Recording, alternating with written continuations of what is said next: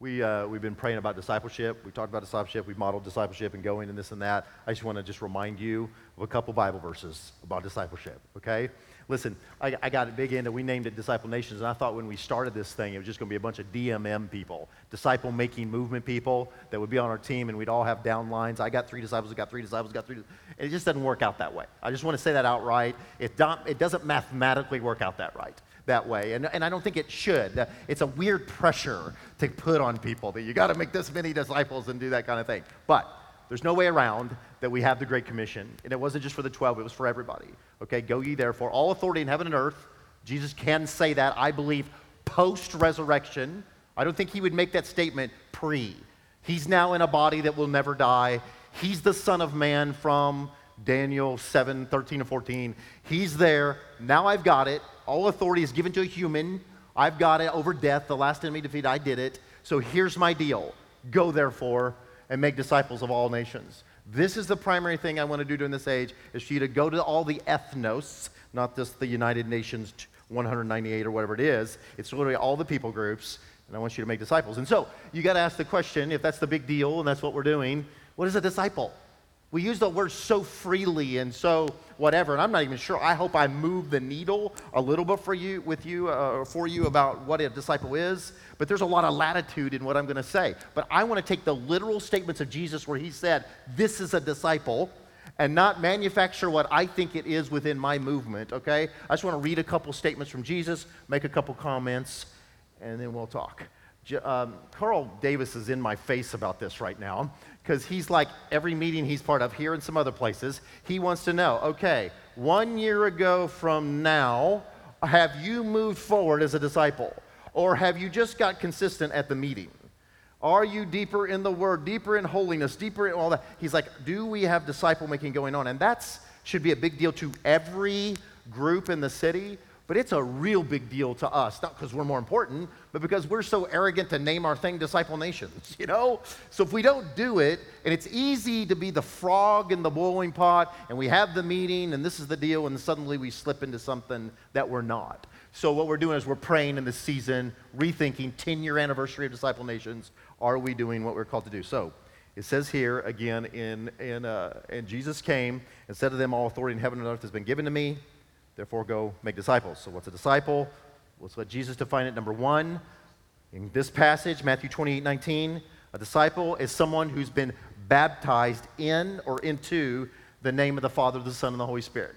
Go make disciples, baptizing them, dip-dyeing them in. I put into because that's actually the Greek word. I wish every translation did that. It's not en, the Greek word for in. It's eis, and it means into.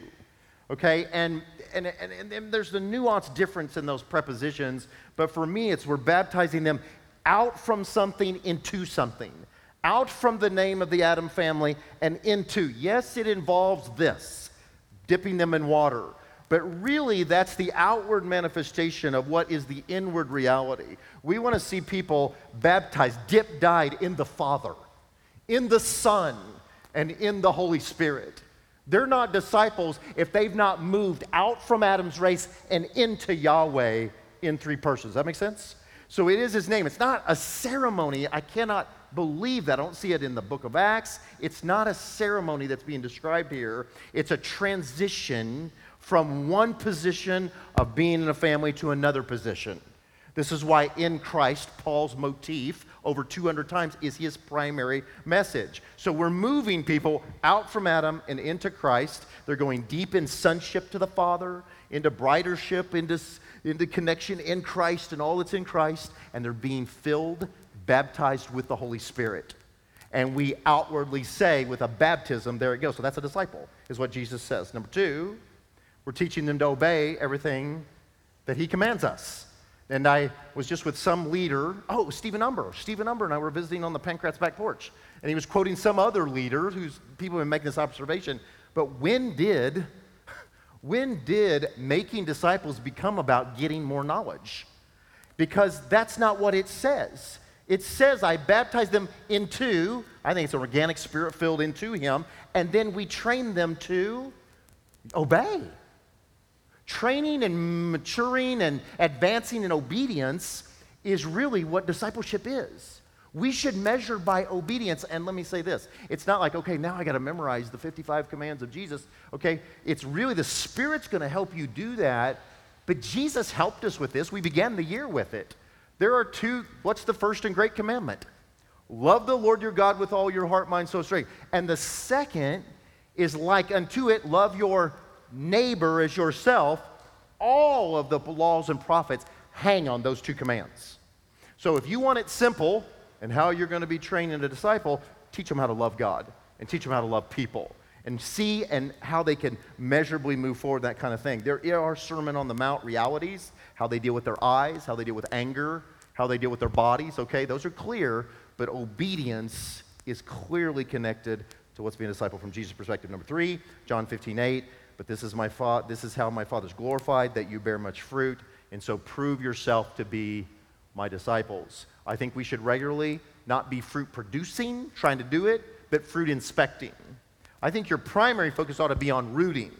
You're rooted in Him, and then Spirit manifesting comes out. But God doesn't want you just rooted in Him in a secret place. He wants fruit coming out of you.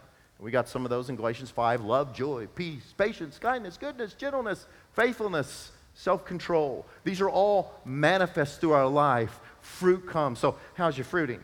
How's your fruiting that's coming from your rooting? Because this is really what it says. So proving yourself to be a disciple. Fruit bearing, not attendance at meetings, not a certain amount of Bible studies or memorization. It's clearly that you're linked into heaven, and heaven is manifesting out through your human experience. This is discipleship, and we got to figure out a way to monitor that. Because I'm telling you, I promise you, I've been part of groups and meetings that went from like 10 people to rooms bursting, and I would get so satisfied and go, the kingdom has come. Look how many people are in this room. And all of a sudden, we were evaluating the kingdom coming by crowds. Do you know how off that is? It is really a bizarre thing, and it's just so easy to do. I'm not making fun of it. It's just easy to do. We've got to remind ourselves that it's people in Him, learning to obey, bearing fruit. This is the crux of the matter. Then there's 3 more that are about abandonment. I just got to read them. Out of Luke 14:25, it says, Jesus had great crowds around Him. And He then lets loose with 3 other requirements about being disciples. And there's no way around it. Verse 26, if anyone comes to me and does not hate his own father, mother, wife, children, brothers and sisters, and yes, even his own life, what's it say?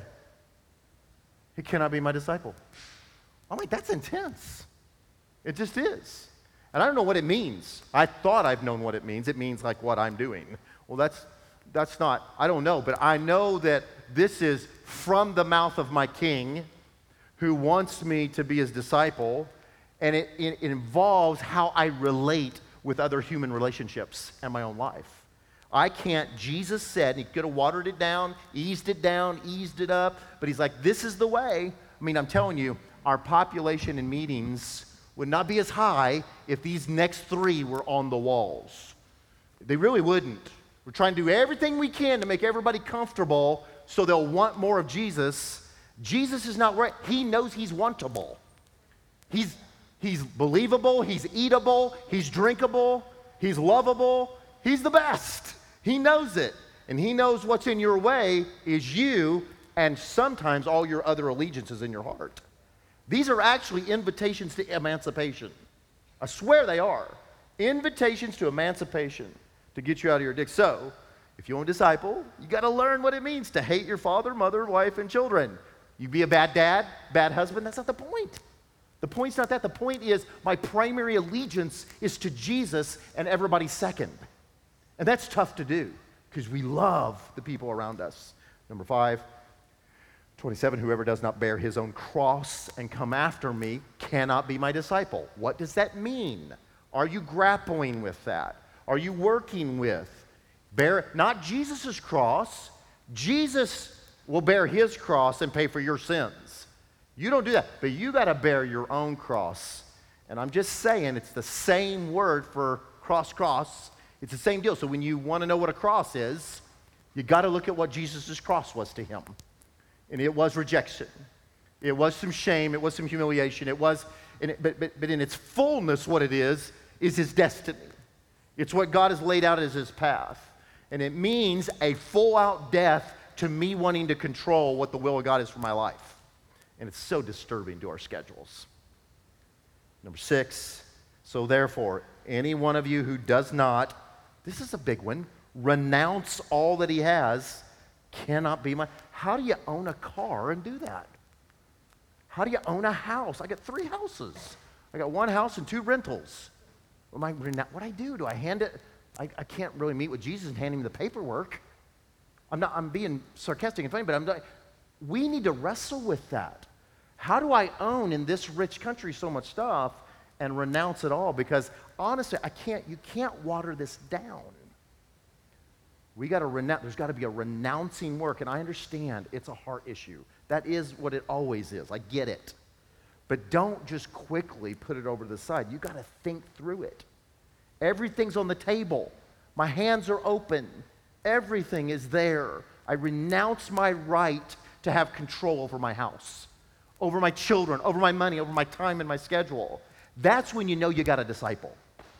Not when we got somebody that's pretty pumped to come in the room and volunteering for a lot of stuff.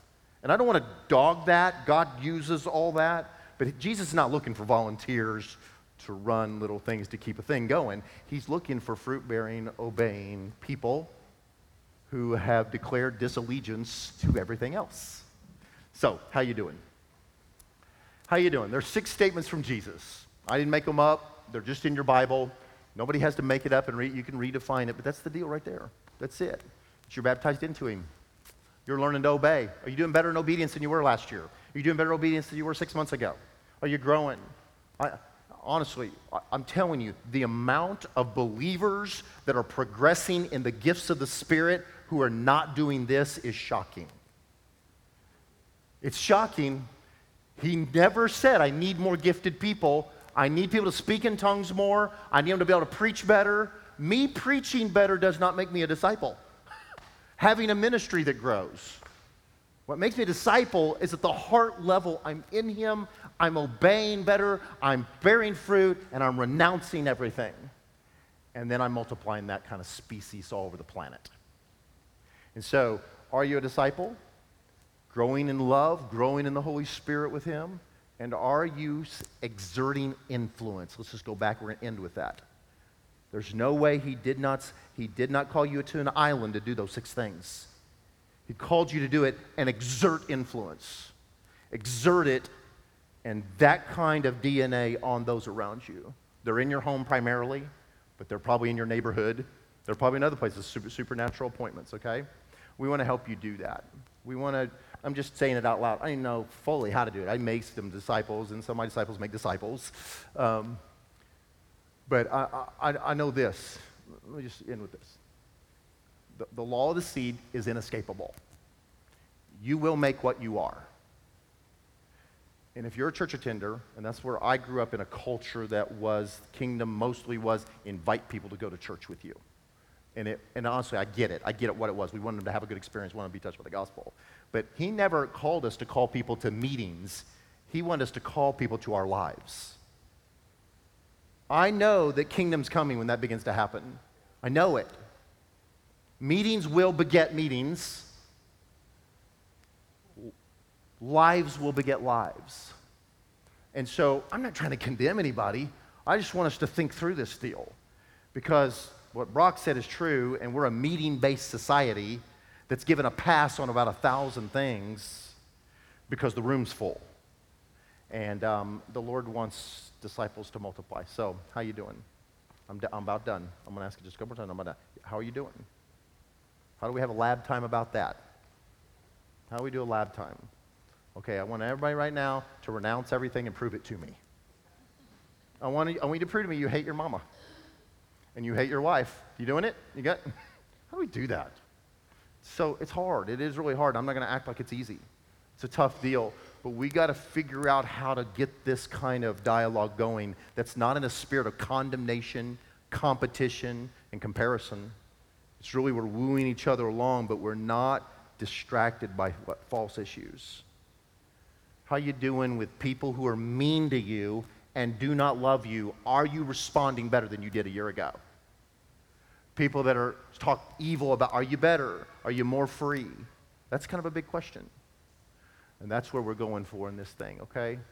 So our heart and vested interest is that they make disciples in Africa and they make disciples everywhere, and when you make disciples in your neighborhood. And I really think you shouldn't make a project out of that. I think it's boring. I think it doesn't work. My goal is to make 3 disciples and prove everybody I'm a disciple maker. What are you doing? Jesus is going to set you up with divine appointments. And are you contagious? Are people attracted to the King through your life? Because you are counterintuitive to everything that's the culture in darkness. Everybody's mad and hits back when they get hit. We're the people who turn the other cheek and shock people. It takes a miracle. Everybody's judging somebody not in their own tribe. We're the people that love people, you know what I'm saying? And so may the Lord help us and help us to be disciples. So Father, I pray in the name of Jesus just to take truth and word, and we don't need motivation. We need the power of the Spirit in our lives. So God, make us disciples. Thank you that we're saying yes tonight. We're all in.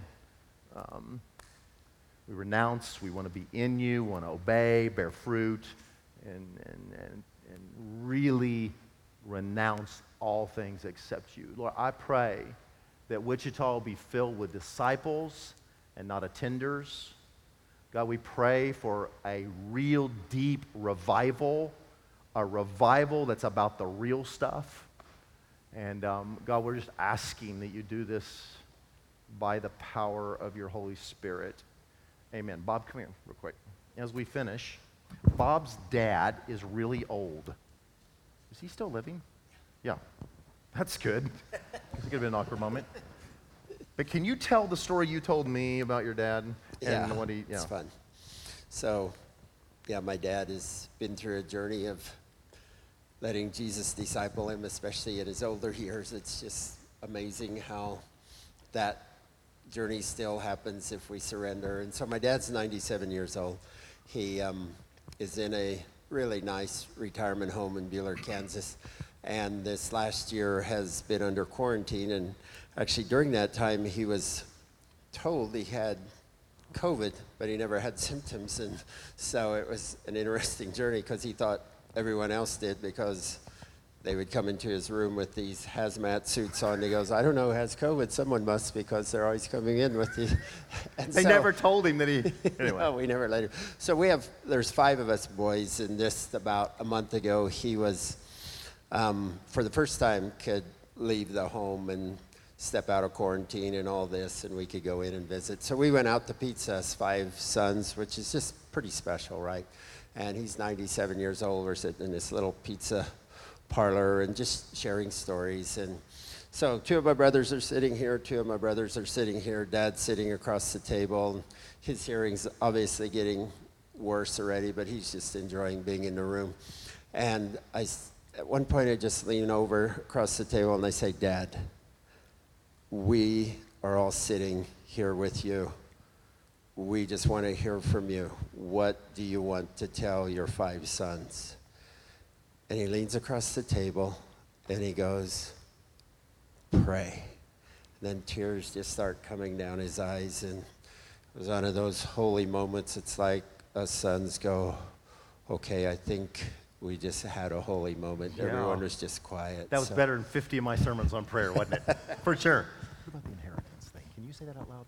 Or no? I can. Because it's a testimony to Jesus. This is an amazing story, you guys. When my mom always wanted to be a missionary. My dad was a farmer, and so Mom never was able to go to Africa, and she wouldn't have survived it if she had. Probably she wasn't strong enough physically, but beautiful woman of God. She loved Jesus passionately. And so when Mom died of cancer about 20 years ago now, my dad just said, I would love if some of the inheritance God has given us could go to missions. And so my dad was a farmer. He had some land and some things, and it was just an amazing move of God's presence. We had 5 brothers that just hear this, and pretty much in a moment, we all said, none of us need that money. We're all taken care of. Dad, send it all to missions. And so he sold his land, everything, and the land sold twice as high as any other land sold, and all his inheritance was able to go to missions around the world. That's And kind so- of a cool story. A dad and 5 sons are disciples, and they said, we'll forego the inheritance, send it into the kingdom. Yeah, That's cool. yeah, it's pretty special. That's real special. Yeah. Would you pray, because you said yes to that. I might have wanted my 5th. So would you pray for us as we leave tonight, whatever that is, Yeah. to be in our hearts? Yeah, so King Jesus, we say yes to what you are inviting us to say yes to tonight. There's a place in each of our hearts that, needs to die so we could live into more of the fullness you have for us, and so that your kingdom could be advanced on earth and the ends of the earth could hear the good news. And so, Jesus, we say, would you have your way in our hearts? And would we, these words that Sam opened up to us today that are straight from your mouth, Jesus, would we just be able to receive them and eat them? And may they not, Lord, I just think, may they not escape us this week as we go from this place. May they follow us wherever we go, Lord Jesus. We want to be followers of you. We love you, Jesus. Yes. Amen. Amen. Great. Hey, as we end, if you're a disciple of Jesus Christ, would you please stand up? I'm not going to look around it. Now, here's the lab time. Be a disciple and go make some disciples. Be a disciple. Work on it. You're going to need the supernatural power of the Holy Spirit to do those 6 things. We're just too addicted. We're too whatever, but he's ready to help us. And you're going to be able to set free to love him like crazy. The happiest people I know are crazy people that give up their inheritances. I never met the most neurotic people are people that are trying to hoard their money, hoard their life, and build comfort. They're very unhappy.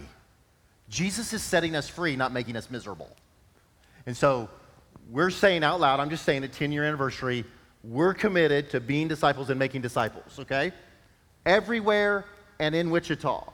This meeting, you're going to see more and more restructuring where we're workshopping, lab timing, doing some stuff to help you in your discipleship journey. I want to help you. I don't want to give you more sermons. I want to help you in your process of being a disciple, following him, because the devil hates this. And so we're just recommitting to do that, okay? And so we're done. God bless you. Hug some people. Be led of the Spirit as you go, and have a great pizza.